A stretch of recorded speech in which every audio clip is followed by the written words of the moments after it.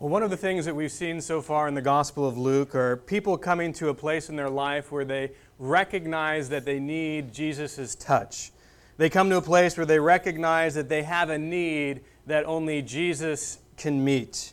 Some recognize that they have a spiritual need that only Jesus can fulfill. Others recognize they have a physical need that only Jesus can heal. Some realize they have an emotional need that only Jesus can meet. Now, recognizing that you have a need that only Jesus can meet is the first step. The second step is actually coming to Jesus to meet that need. It's so important for us to recognize that we all have spiritual, emotional, physical needs that only Jesus is capable of meeting in our lives. But if it just stops there with a recognition and we don't actually come to Jesus, we don't come to Him with those needs, asking Him to help us with those needs, then we've missed the point. We need to come to Jesus with our spiritual, emotional, and physical needs and ask Jesus to meet those needs. All of you here this morning who came to a point in your life where you recognize you were a sinner and you came to Jesus, you asked Him to forgive you of your sin, you asked Him to come into your life, you were at that point where you realized, I have a spiritual need that only Jesus can meet. And now I'm going to come to Jesus with my spiritual need and ask Him to meet that need. And because you came and asked Jesus to meet your need, He did. Because Jesus loves to touch people. He loves to meet needs. He just wants us to come to Him with our needs and ask Him to meet those. Here in Luke chapter 8, we're going to see two people who have very big needs. Both those people are going to come to a place in their life where they recognize Jesus is the only one who can meet this big need in my life. And they're going to come to Jesus and seek Him to meet that need. And I think there's a lot we can learn from these two people, especially in how they come to Jesus. Because we need to first recognize that need, and we need to come to Jesus with that need. But how we come is important, and what we're going to see with these two people, I think, are great examples for us to put into practice as to how we should come to Jesus when we have needs that we recognize only He can meet. Well, last week we ended with Jesus casting out a demon of that man who was full of demons there in the region of the Gadareans, and He tells him to go back into the city and to tell everyone all the good things that God has done for him. And so the disciples and Jesus, they left the northern part of Galilee, got in a boat, came down to the southern part of Galilee, which is the area of the Gadareans, and now they're going to get back into their boats, and they're going to go back up to where Jesus normally did the majority of His ministry, there in the region of Galilee, up at the northern part of the Sea of Galilee. And that's where we pick up this morning. Chapter 8, verse 40 says this, "So it was when He returned that the multitude welcomed Him, for they were all waiting for Him." So remember, Jesus tells the disciples, hey, get in the boat, we're going to sail across the Sea of Galilee. And there were great things that were happening before He gets in the boat. And so the multitudes there, they see Jesus leave, and they're just waiting. They're anticipating His return. They can't wait for Him to come back because they want Jesus to touch them. And in the crowd of this multitude, we're going to come across two individuals that were desperate for the touch of Jesus, desperate for Jesus to meet their need. One man we're going to see is going to seek Jesus to touch his little girl who's dying, and we're going to see a woman who makes her way through a crowd to touch Jesus to meet her need. Both are aware of their need for Jesus, both come to Jesus, but how they come is the thing that I really want us to focus on, and how Jesus responds to them. So let's see the first person, verse 41. "And behold, there came a man named Jairus, and he was a ruler of the synagogue, and he fell down at Jesus' feet and begged Him to come to his house. For he had an only daughter about 12 years of age, and she was dying. But as he went, the multitudes thronged him." So the first person that we see here come on the scene is a man named Jairus. Now, Jairus, we're told about a couple details. One that's interesting is that he was the ruler of the synagogue there in that city. And we're also told that he has a daughter, his only daughter. She's 12 years of age, and she is dying. Now, I want you to try to put yourselves in the shoes of Jairus and his wife. You know, you have this little daughter, you love her, you would do anything for her, and she is so sick that she's to the point of getting close to death. Now, I'm sure as she first got sick, you tried everything you could, got the doctors, did all the things you knew how to get your daughter well. And as you've gone through and exhausted all the options, you have a point now where your daughter is still sick and she's getting closer and closer to death. And you're at that place of desperation, wondering, what in the world are we going to do? Well, it's at this point where they recognize, you know what? There's only one person who can help our daughter. There's only one person who can meet the need of our daughter, and that is Jesus Christ. And so we need to come to Jesus to meet her need, come to Jesus to touch her and make her whole. And so the mother stays by the daughter's side, and Jairus, the father, goes out to find Jesus because he's convinced that Jesus can meet the need of his daughter, that Jesus can heal his daughter who's about to die. Now, I think something that's very interesting to note in all of this is that we're told that Jairus is a ruler of the synagogue. Now, a ruler of the synagogue back in that day is kind of like a modern-day pastor. They were in charge of not only the spiritual, but also the practical financial needs of the synagogue. And that was just a group of Jewish people who would come together like we do on a weekly basis to come and worship God and pray and hear from His Word. And so Jairus is the religious leader in that synagogue. Now, the reason I find that interesting, if you remember back a few chapters ago in Luke, we have the religious leaders who at this point in time really do not like Jesus at all, and they're there on the Sabbath in the synagogue, and according to them, you can't do anything on the Sabbath, and there's that man with that withered hand, and they're waiting to see, is Jesus going to heal this man on the Sabbath? Because if He does, oh man, we're going to come after Him, and Jesus, He does. He heals this man on the Sabbath, but you know what? That synagogue is a synagogue that Jairus is the ruler of. So Jairus would have been there that day, and he most likely would have been siding with the religious leaders, with the Pharisees, the ones who said, you know what, we want Jesus out of here, we want to get rid of Him, we're done with Him. So Jairus was most likely convinced by the religious leaders, since he is one of them, that Jesus is this bad guy, but you know what? He saw that withered hand come whole. And now he sees his daughter about to die, and all those things that he thought about Jesus, now he recognizes, you know what? He's the one who has the power to heal my little girl. He sees things maybe a little bit differently now, and he comes to Jesus. And we're told that as he finds Jesus, he falls on his knees before Jesus, and he begs Jesus to come and touch his little girl. I think the first thing I want you to note about Jairus is how he comes to Jesus with his need. Notice there's two things that we see here. First is humility. Second is desperation. He falls on his knees in front of Jesus, really an act of humility, and then we're told that he begs Him, an act of desperation. He's desperate for Jesus to come and meet the need of his little girl. When we recognize that we have a need that only Jesus can meet, I think these are two great ways to approach Jesus. First, come in humility. I think it's so sad that so often, I know in my own life, we don't come in humility. Humility is recognizing, hey, I'm going to come to Jesus recognizing I don't deserve Him to meet my need. I don't deserve anything that He would do for me. I'm not deserving of Him. That's what grace is all about. God giving us what we don't deserve. Unmerited, undeserved, unearned favor.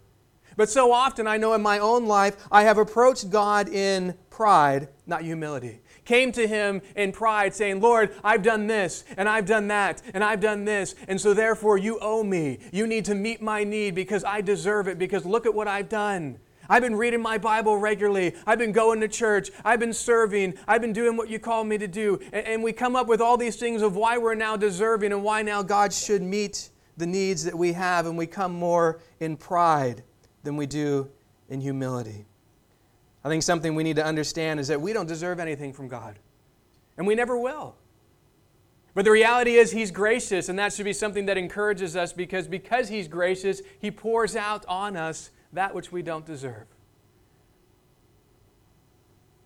There's a great passage of Scripture. James 4:6 says, God resists the proud, but gives grace to the humble. I think that it's so important as we come to God to remember the reality of this Scripture. God resists those who are prideful. He gives grace to those who are humble. When you come to God in pride, wanting Him to meet your need, the reality is you're coming in a way that causes Him to resist you. When you come in humility, desiring God to meet your need, He pours His grace on you, that which you need, the unmerited favor, undeserved favor of God to meet the need that you have. So when you recognize you have a need only Jesus can meet, first come to Him in humility. But I think the second way we see Jairus come is another way that's so important for us to come as well. Come in desperation. You know, I think it's so interesting when I look at my own life, there are certain things, certain requests, certain needs that I'm desperate for Jesus to meet. But then there are others that I'm not so desperate for. You see, you can tell how bad someone wants something by how desperate they are for it. But I think God wants to bring us to that place where we recognize that every area of our life, we should be desperate for Him to intervene, for Him to meet the need, because the reality is He's the only one who ultimately can. But yet there's sometimes those areas where we say, you know, I can get this one on my own, Lord. I don't really need you to intervene here. I got this under control. And then there's other areas where we recognize, maybe like Jairus, of our loved one is sick to the point of death. And we're like, all right, Lord, here's one where I'm just desperate. I know I can't do it. I've tried everything. Now I'm relying on you. Instead, just coming to that place of desperation in every area of our life, just knowing, God, I need you desperately every day to help me in all areas of my life. So Jairus comes to Jesus in humility and desperation, and he asks Jesus to come and heal his daughter. And I wonder if the back of Jairus' mind, we weren't really told much about him, but if he was one of those religious leaders who was speaking those horrible things about Jesus and, having that mindset towards Jesus, I wonder if he's in this place thinking, will Jesus actually do this for me? After what I did to him when he healed someone on the Sabbath, after I sided with the religious leaders and had this mindset towards him, I wonder if he's going to show compassion on my little girl after what I've done. And I wonder if that's part of his response of just begging Jesus, maybe thinking, I'm not sure he's going to do what I asked him to do. But notice how Jesus responds. Jesus goes with Jairus, starts heading to his house in order to heal his little girl. I love this about Jesus. When we need Him, He's always there. Hebrews 13:5, Jesus Himself said, I will never leave you nor forsake you.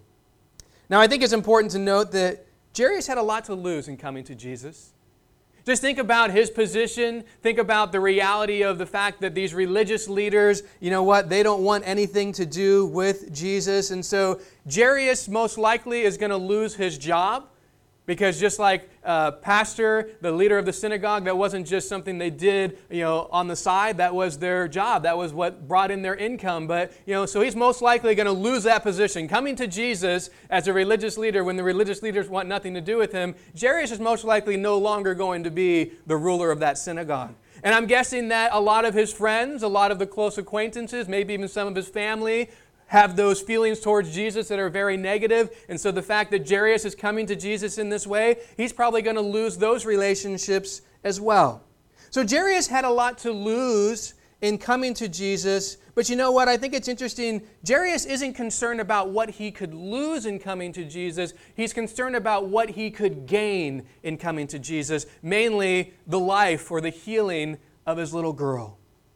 I think this is another great example of how to come to Jesus. You see, Jairus, first we see he came in humility. Second, he came in desperation. But now we see him coming, not focused on what he's going to lose in coming to Jesus, but focused on what he's going to gain in coming to Jesus.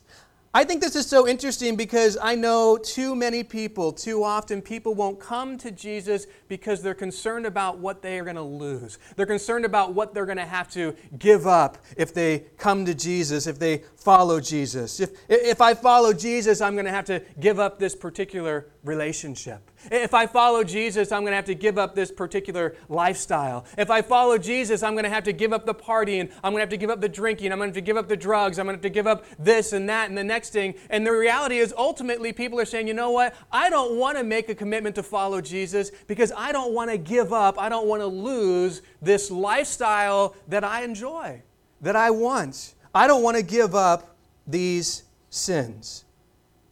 I was one of those people.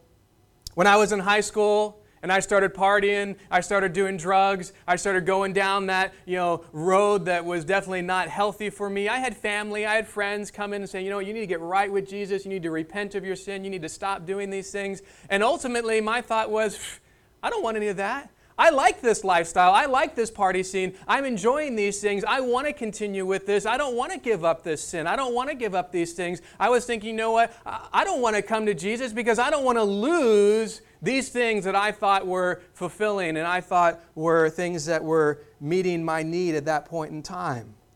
You know, I just wasn't ready to give up my sin.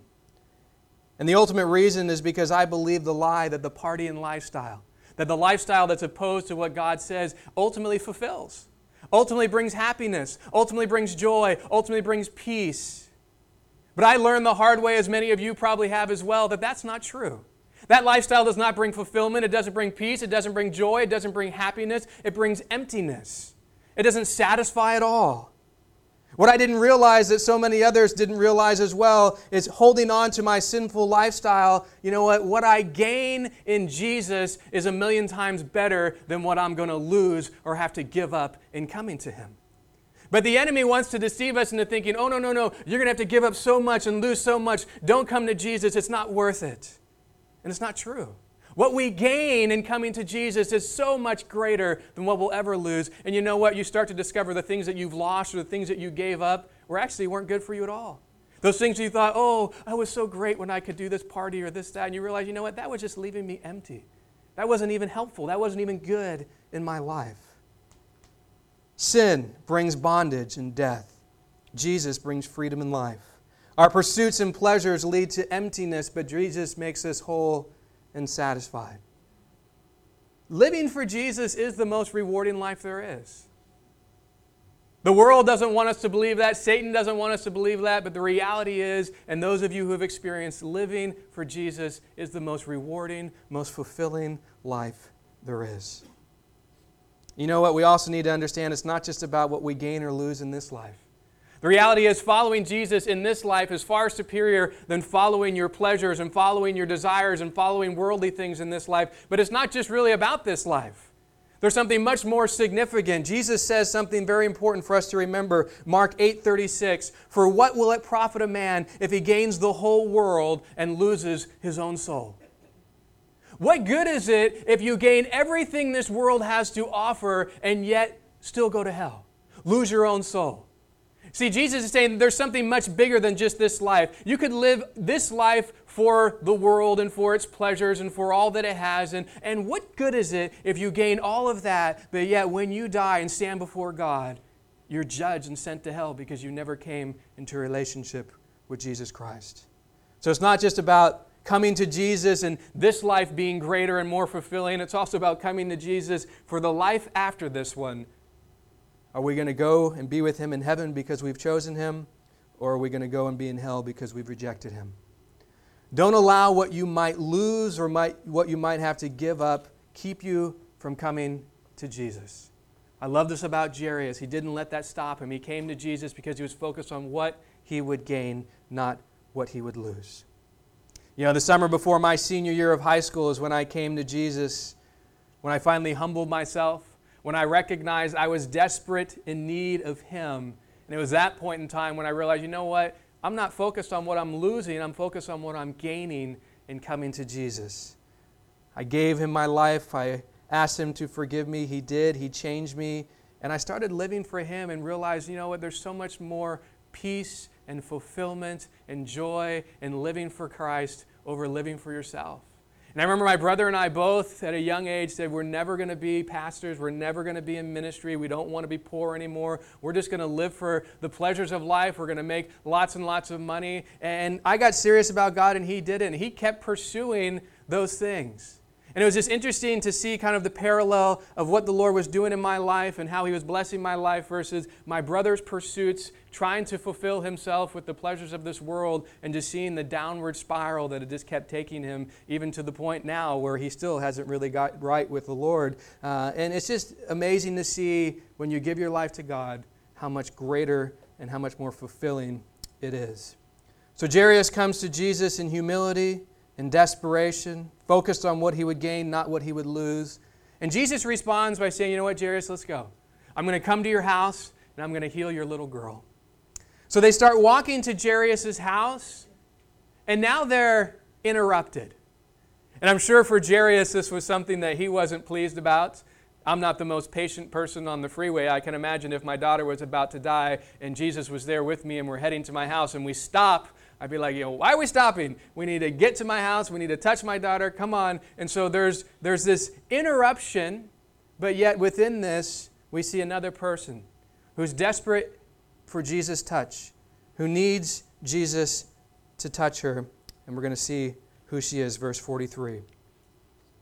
Now a woman having a flow of blood for 12 years, who had spent all her livelihood on physicians and could not be healed by any, came from behind and touched the border of his garment, and immediately her flow of blood stops. So Luke tells us as Jesus is walking towards Jairus' house, there's this multitude of people around, and within that crowd, there's a woman. And this woman has had an issue of blood, a flow of blood for 12 years. She's been hemorrhaging for 12 years. Now, it's important to note, in our culture, that would just be something that would be very horrible just to have that going on for that period of time. But you wouldn't be rejected by society because of that. There wouldn't be a lot of negative things because you have that going on in your life. But in that culture and in that society, it was very different because her condition made her ceremonially and socially unclean. When a woman had her period at that point in time, that short period of time that you were on your period, you were considered socially and ceremonially unclean until that passed. And so you wouldn't be able to touch your family, your husband, you wouldn't be able to go into the synagogue, you wouldn't be around people at that point in time. Now, that's just for a little period of time. But imagine this woman for 12 years is now considered ceremonially and socially unclean. She would have been an outcast. She wouldn't be able to touch people. She wouldn't be able to go around people. She wouldn't be able to go into the synagogue. She wouldn't be able to go into the temple, or at least the woman's part of the temple. Adam Clark says, by the very law of her people, she had to be separated from her husband and could not live in her home. She was ostracized from all society and must not come into contact with her old friends. She was excommunicated from the services of the synagogue and thus shut out from the woman's court in the temple. Now, if that's not bad enough that 12 years have gone by and you're totally an outcast from society from an illness that you have that there's nothing you can do about, we're told that she went to doctors and spent all of her money on them, but yet they couldn't do anything for her. She's desperate. She comes to doctor after doctor. Please, surely you can find a cure for this. Surely you can do something to stop this bleeding. And each doctor she comes to can't do anything for her, and she spends everything that she has on this. This woman has tried everything to fix her problem, but none of it works. And now she comes to a point in her life where she realizes there's only one person who can meet my need. There's only one person who can heal me. There's only one person who can deal with this issue I have, and that is Jesus. She decides that she's going to come to Jesus. And we're told this woman really believed something very interesting. She believed if I can just touch the hem, the outer part of Jesus' garment, then I'll be healed. I want you to note something in how this woman comes to Jesus. Note her great faith. She believes, Jesus has so much power. He doesn't have to, as he so often does, touch me, or so often does, tell people you're healed or have an interaction. If I can just get close enough to him, just to touch the hem of his garment, he has so much power. I believe just doing that will heal me of what I'm dealing with. I find this woman's faith very impressive because I think she had a lot of reason not to have faith. Imagine her, 12 years have gone by. She spent all her money on doctors. She's gone to the educated people, the people that you would expect would have some knowledge about how to deal with the issue that she has, this physical problem of hemorrhaging. Surely the doctors will know. Surely the doctors can do it. Surely if I just give them enough money, they'll figure out some kind of thing to help me with this. And year after year, time after time, doctor after doctor, they keep telling her the same message. There's nothing we can do for you. There's nothing we can do for you. Sorry, you're going to have to live this way for the rest of your life. 12 years. Ostracized from society, 12 years believing that I can never be healed. There's nothing that's ever going to be able to stop me from having this hemorrhaging problem. I think if a woman has been told that over and over again by doctors, that would affect her faith. I think when she would come thinking, you know what, no one's ever been able to do anything for me. I've spent all my money. I've come to the people who should know, and they haven't been able to do anything. I would think that would impact your faith. That would bring you some doubts. Maybe I'm just incurable. Maybe there's no one who could ever do anything to help me. I wouldn't be surprised if that woman came to Jesus like that after having the background that she did for 12 years, but yet she still has great faith in Jesus. She doesn't bring all that baggage and all those thoughts and all the things that she's experienced. She says, you know what? I actually believe He has so much power. All I need to do is touch the hem of His garment and I'll be healed. I think this woman is a great example of the faith and the confidence and the power of Jesus as we come to Him. Trusting that He has the power, trusting that He is able to heal, to meet the need that you have. So this woman walks through this crowd to Jesus, and when she gets to Him, she touches Jesus' garment, and we're told that she's immediately healed, that her blood flow stops. Now I want you to understand, in order for this woman to get through this crowd, she's got to touch people. There's a crowd mobbing Jesus all around Jesus, and the only way to get to Jesus is to get through this crowd and touch people. But here's a problem. She's unclean. Ceremonial and socially unclean. For her to touch someone makes them unclean. And if someone were to find out that she touched them being unclean, that would be a big problem. Because now you just made me unclean, and I'm not going to be happy about that. There are big consequences to that. And so for her to come to Jesus, she has to go and do something that could bring a lot of fear. I have to touch people. People who always keep me at arm's length. People who never want me around because they know if I touch them, I make them unclean. And you know what? Her plan? Although it shows great faith, she might be thinking, this could backfire. Because guess what? My plan is to come and touch Jesus. And according to the thought of that day, she would be making Jesus unclean. Here's an unclean person with the thought, you know what, I'm going to go touch Jesus and that's going to heal me. Well, wait a second. If I go touch Jesus, that'll make him unclean. And if he stops and says, wait a second, this unclean person just touched me, how is this crowd going to respond? I've just made Jesus unclean. So she had a lot of reason, I believe, to fear.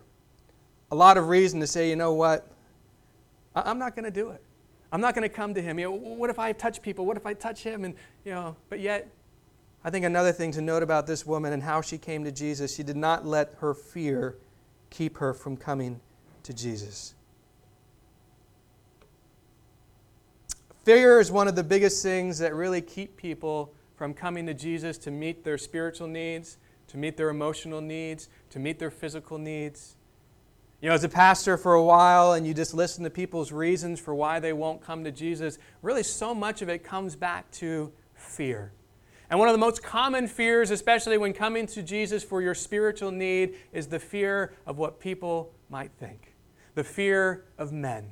The fear of, well, if I go to Jesus and I get salvation, what is my family going to think? And what are my friends going to think? And how are people going to respond to me? Proverbs 29:25 says, the fear of man brings a snare, but whoever trusts in the Lord shall be safe. Don't let fear of people keep you from coming to Jesus.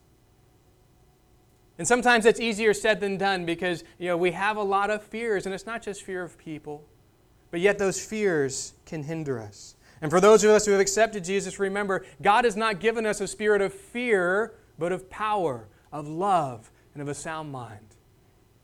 Don't let fear keep you from coming to Jesus. Well, now notice how Jesus responds to this woman. Verse 45. And Jesus said, who touched me? When all deny it, Peter and those with him said, Master, the multitudes throng and press you, and you say, who touched me? But Jesus said, somebody touched me, for I perceived power going out from me. Now when the woman saw that she was not hidden, she came trembling and falling down before him. She declared to him in the presence of all the people the reason she had touched him and how she was healed immediately. And he said to her, Daughter, be of good cheer. Your faith has made you well. Go in peace. So Jesus is walking through this huge crowd. Jairus is there with them. They're going to Jairus' house in order to heal Jairus' daughter. And all of a sudden Jesus stops and he says, who touched me? Now Jairus is probably thinking, who cares? Let's keep going. Let's get to my daughter's house. The disciples are thinking, what are you talking about? This crowd is thronging you. Everybody is touching you. What do you mean, who touched you? About 50 people in the last few seconds did. So they're just kind of like, we don't get what you're saying here, Jesus. And then Jesus said, someone touched me, for I perceive power come out of me. This wasn't just the touching of people in a crowd. This was a specific touch of someone who wanted something from me, and power has come out of me. And we're told that people weren't saying anything. Probably the way in which Jesus said it, they're like, oh, are we in trouble? What's going on? But yet this woman, of all people, had the most reason to stay quiet because she's unclean. And for her to say, I touched you, and by the way, I touched you and you and you on the way up here, this wasn't good. And she finally just comes clean and says it was me, and she explains her situation. She explains that she was healed. And I think that's so interesting that according to the thinking of the day, when she touches Jesus, it would make Jesus unclean. But because of the nature of Jesus and the power of God, that's not how it worked. When she touched Jesus, Jesus wasn't made unclean. Instead, she was made whole. Instead, she was healed. And I love that because when we bring our sin to Jesus, when we come to Jesus with our sin, we lay it upon Him. It doesn't make Him a sinner. It ultimately just makes us whole. It cleanses us. He forgives us. Jesus said to this woman, daughter, be of good cheer. Your faith has made you well. Go in peace. Jesus says that a lot. Your faith has made you well. He's impressed by this woman's faith, impressed by the fact that she thought, you know what, if I just come and touch His garment, it'll heal me. He loves it when we believe that He can meet our need. Well, I'm sure Jairus is like, let's get going. And while this is going on, and while there's this stop here, and Jairus is wanting Jesus to get to his daughter, one of Jairus' servants come, and he has some bad news for Jairus, verse 49. While Jesus was still speaking, someone came from the ruler of the synagogue's house, saying to him, your daughter's dead. Do not trouble the teacher. But when Jesus heard it, He answered him, saying, do not be afraid, only believe, and she will be made well. So Jesus is talking to this woman, and Jairus is waiting for Jesus to get done so Jesus can get to his daughter's house and heal his daughter. And as he's waiting there, one of his servants come to him. And his servant says to Jairus, your daughter's dead. Don't trouble the teacher. Now I find this very interesting, this statement of the servant, because it really shows a lack of faith in the power of Jesus. The servant is basically saying, you know what, we know Jesus has the power to heal sick people. We've seen it. We know Jesus can take care of people who are sick, but once they're dead, that's beyond His power. Once they're dead, He no longer can do anything. And so, you know what? She's dead. Don't trouble Him anymore. It was fine that you came and got Him while she was still alive, while she was still sick, while she was still on her sick bed. He could have done something for her then, but now she's dead, and Jesus no longer has power because that's beyond His power. I think oftentimes we respond to difficult situations like this servant did. There are plenty of things in our life where we feel confident that Jesus can meet that need. So we come to Him, oh, Jesus, I know You can heal this person, or I know You can meet this need, or I know You can get me through this circumstance, I know You can help me in this situation. And we come because we think He can do it. But then there comes needs that are maybe really big. And all of a sudden, we're probably like this servant sometimes where it's like, don't bother Him. This is beyond what He's capable of. Don't bother Him because this is too much. He can't handle this. He doesn't have the power to meet this need in my life.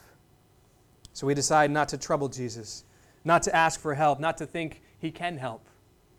We think it's too big for Him to handle, too difficult for Him to handle. Something that we need to understand, and we've seen this over and over in the Gospel of Luke, is nothing is too big for Jesus to take care of. Nothing is too hard for Him to overcome. You'll never encounter something too much for Jesus to deal with. You'll never have a sin that you commit too great for Him to forgive. So come to Him with your needs and let Him do the miraculous. So the servant tells Jairus, your daughter is dead, don't trouble Jesus. And Jesus hears what's being told to Jairus, and right away He says something to Jairus. He tells Jairus, don't be afraid, only believe. Jesus tells Jairus to do two very important things. The first is don't be afraid. Now, it kind of sounds a little bit cruel to say that to a man who just heard that his daughter died. Don't be afraid, Jairus. But you know what? Jesus understands that fear and faith are opposite of one another. They cannot go together. If you have fear, you will not have faith. And if you have faith, it will get rid of your fear. Before Jairus could really trust Jesus, he had to decide to put away his fear. As we saw with the disciples in the storm, their fear caused them to doubt Jesus. We doubt that you still care about us. We doubt that you have the power to take care of us. Those in the region of the Gadareans, their fear caused them to say, Jesus, get out of here. We don't want you here anymore. Fear hinders faith. So first, Jesus says, Jairus, you need to not be afraid. And second, only believe. You know, Jairus believed in Jesus. He came to Jesus believing Jesus could touch his daughter. And Jesus is saying, you know what? You're going to have to take that belief a little farther. I know you believe that I could come while she was sick and heal her. Now I want you to believe that I can come and raise her from the dead. I can come and do something even more miraculous. Just believe I can do the impossible. Don't try to believe and be afraid at the same time. Don't try to believe and figure it all out. Only believe. And I think this is what Jesus wants us to do when we come to Him with our needs, with our difficult circumstances, to lay aside our fears and just believe. And there's so many fears that come up. There's so many things that get in the way. And Jesus saying, you know what, just believe. Just trust me that I can do it, and just lay those things aside. You don't need to know all the details. You don't need to understand everything. Just, I know there's things that you're concerned about. I know there's fears you have, but just don't allow those things to keep you from trusting me, from believing me, from coming to me. Now, this is oftentimes really difficult for us. To believe when we don't understand everything. We want to know, well, I could believe, Jesus, if you just explain how this is going to work out, if you just explain all the details, if you just tell me everything in advance, then I'll believe. No, I just want you to believe even when you don't know. Just trust me. To believe when everything inside of us is afraid. Oh, Jesus, you don't understand. If I lose this person, I couldn't live and go another day. You don't understand. This circumstance is so hard. Just trust me. Don't be afraid. To believe when it seems like Jesus is taking too long, which I'm sure Jairus might have been thinking, well, if you just would have not stopped for this woman and we would have got to my house, maybe my daughter would have not died. To believe when all of our circumstances tell us we can't. I think this is the real test of our belief. Can we lay aside those things and just only believe in Jesus? It can be very difficult to do. I remember in Scotland, Jenny and I faced a pretty big need, and it was difficult to not allow fear, not allow these things to creep in. When we were in Scotland, we lived off of monthly support from churches and individuals, and for years God faithfully provided through churches, through individuals, and every month He gave us what we needed to survive. But then the recession hit here, and we started seeing missionary friends, one who was actually ministering with us in Scotland who had to go. Some other people that we knew, not only in Scotland, but in other places in Europe, who had to move back to the States because churches couldn't support them anymore. Individuals couldn't give anymore because, people were losing their jobs here. Tithes were going down. The recession hit. And not long after that, we got a phone call and some emails from some of our main supporting churches and some of our main supporting individuals saying, you know what, we've taken a big hit. And we're trying to figure out how we're going to deal with all the church finances, but we've decided we're going to cut missions. And so we're no longer able to support you guys, and you're in our prayers basically. And the monthly support we lost was $1,520, about half of what we needed.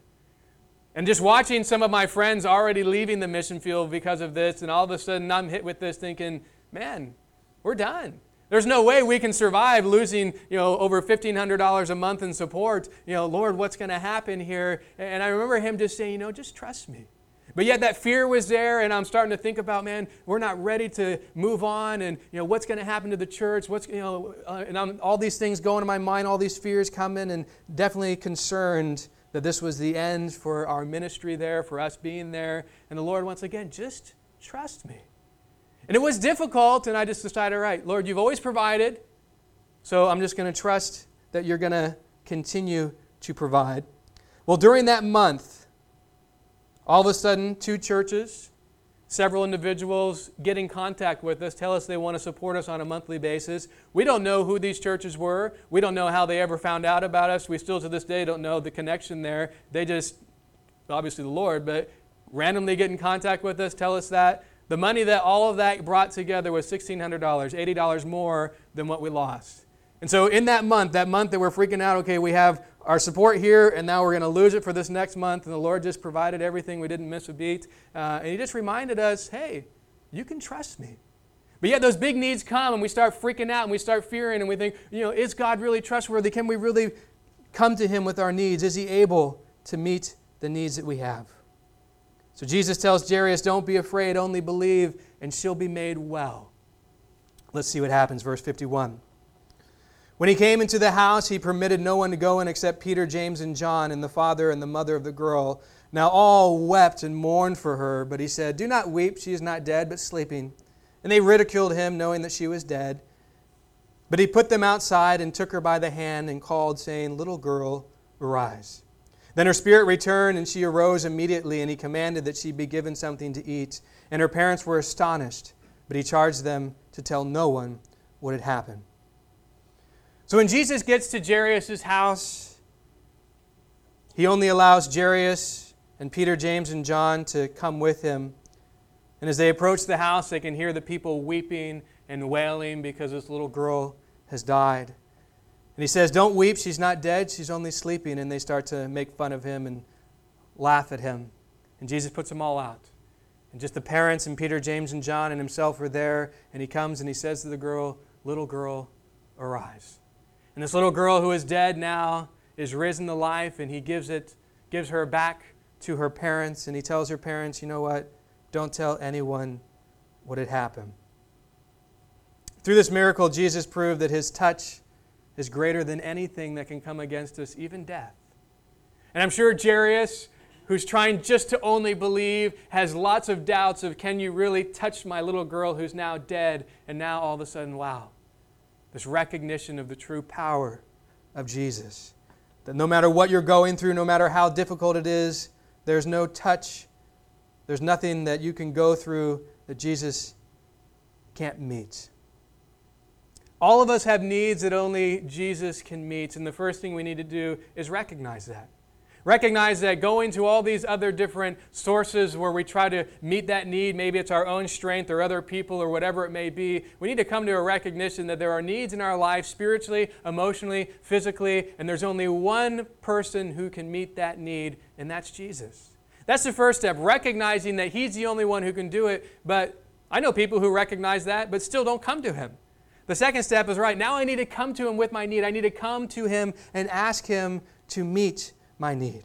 And when we come, let's come like Jairus. Let's come like this woman, with humility, with desperation, concerned with what we're going to gain in coming to Jesus, not with what we might lose. Come with great faith that Jesus can meet your need. Come not allowing fear to get in the way. Come, as Jesus says, only believing. All of us need Jesus' touch on a daily basis. And we know many others who need Jesus' touch as well. And so not only does Jesus want us to come to Him for our own needs, but He wants us to come to Him for the needs of others, to pray for them, to lift their needs up and ask that Jesus would meet those needs as well. I think one of the groups of people in our society today that really need a touch from Jesus that only He can meet are fathers. Statistics show something that's very sad. The reality is fathers are a vital part of the home. And when a father is lacking, especially not just physically but also spiritually, it has a huge detrimental effect on the kids. And Satan has been very, very effective in destroying fathers. A lot of fathers abandon their families. A lot of fathers aren't spiritual leaders in their home. And Satan has been very good in removing that influence, whether just by physically removing or spiritually the influence isn't there. The church is in great need of not just biological fathers to take on the spiritual role that God has given them, but you know what? We're in a place now, maybe more than ever, where we have so many kids in the church that either don't have fathers or don't have fathers who are taking on that spiritual role, where we need other men who are godly to take on that spiritual father role. Paul called himself the father in the faith to Timothy. And it's interesting, if you look at Timothy, it was his mom that was a believer, his dad was not. Timothy didn't have a spiritual role model as a dad. And Paul comes in and takes on that role. He says, you know what, Timothy, I'm going to be the father in the faith to you. I know you don't have a father who's a spiritual man in your life, and so I'm going to be that man for you. And it's amazing to see what God does through Timothy as Paul invests in Timothy and takes on that role. You know, I read a study that reveals the huge significance of a father's spiritual role in the home. And I'm going to read some statistics to you because I was pretty blown away by how huge that influence is. And we shouldn't really be surprised because God's the one who said, hey, the man is the one that I have placed as the spiritual head of the home. The husband, the father, that's his role. Now, the reality is in the church world today, the one who's actually taking on board that spiritual role the most is the mom and the wife. But that's not who it was given to. It was given to the husband and the father. And sadly, too many husbands and fathers are happy to let someone else take that spiritual responsibility that God has given to them. But notice the statistics here. I find this very interesting. In the early 2000s, there were a bunch of researchers who got together to answer an important question. The question was asked to determine whether a person's Christianity carried through to the next generation. So as a father or a parent, does my Christian belief carry on to my kids? Why or why not? That's ultimately what they wanted to find out. And they discovered something very interesting. There was one critical factor. If you want your Christian faith to go on to your kids, the most important thing is the Christian practice of the father in the family. That above everything else determined the future attendance or absence of church and following Christ from the kids. Through their research, they found that if both the father and mother attend church regularly, 33% of their children will end up as regular churchgoers, 41% will end up attending irregularly, and only a quarter of their children will not practice attending church or following Christianity at all. So 75%, if both parents go to church regularly, of their kids are most likely to continuing to follow the Lord. Now, if the father is irregular going to church, but the mother attends all the time, it goes from 31% or 33% to 3%. 33% when the father goes and the mother go, then the kids are most likely to continue regularly in the church. When the father irregularly goes, only 3% of children will become regular church attenders, while further 59% will become irregular. So 38% will not attend church at all. So when the father's irregular, makes a huge impact. If the father doesn't go at all, non-practicing, doesn't attend church, and the mother regularly attends every single week, only 2% of the children will become regular church attenders, and 37% will attend irregularly, and 60% will never go to church again. They show the statistics the other way around. If the father goes every week and the mother doesn't, actually more kids go to church. They're showing really the mother is not the significant issue here. When the mother's not going and the father is, actually more kids are actually going. The research also found that when godly men in the church take on spiritual father roles of kids who don't have that, those kids who are down to 3% and 2% jump up into 20%, sometimes even 30% of likelihood of being people who continue to go and attend church and be followers of Christ. So it's bringing up this reality that spiritual leadership as fathers and even those who take on that spiritual father role is huge. And when we look at the statistics and we see so many kids, not following the Lord anymore, and there's huge statistics of kids going out of high school and then abandoning their faith, one thing that we don't recognize or maybe don't come back to is how little the fathers and men, they're not taking the spiritual responsibility like they should. And that's one of the huge issues of why we see this very sad statistic of so many young people abandoning Christianity.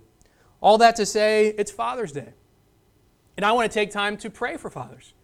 Because this is huge. This is something that is so difficult, such a huge responsibility, and recognize the significance and the impact that it has on your kids. So I want to take time as a church just to pray for fathers this morning, pray that God would really strengthen us, give us what we need to be those godly men, to be those men who pass on spiritual truth to our kids. But you know what? I don't just want to pray only for fathers who have children, biological children, but I want to pray for the men as a whole in our church as well, because you can be someone who doesn't have a biological kid, but you can take on that spiritual father role for children, for teens, for young adults who are in desperate need of it. who don't have an influence of a spiritual man in their life, and you can be that man. You can be a father to your kids and a father, to someone else's as well, and just recognizing there are a lot of kids who don't have fathers. There are a lot of kids who have fathers, but yet the father doesn't take on any spiritual responsibility in the home, and so they're desperately seeking someone who's going to come and pour into their life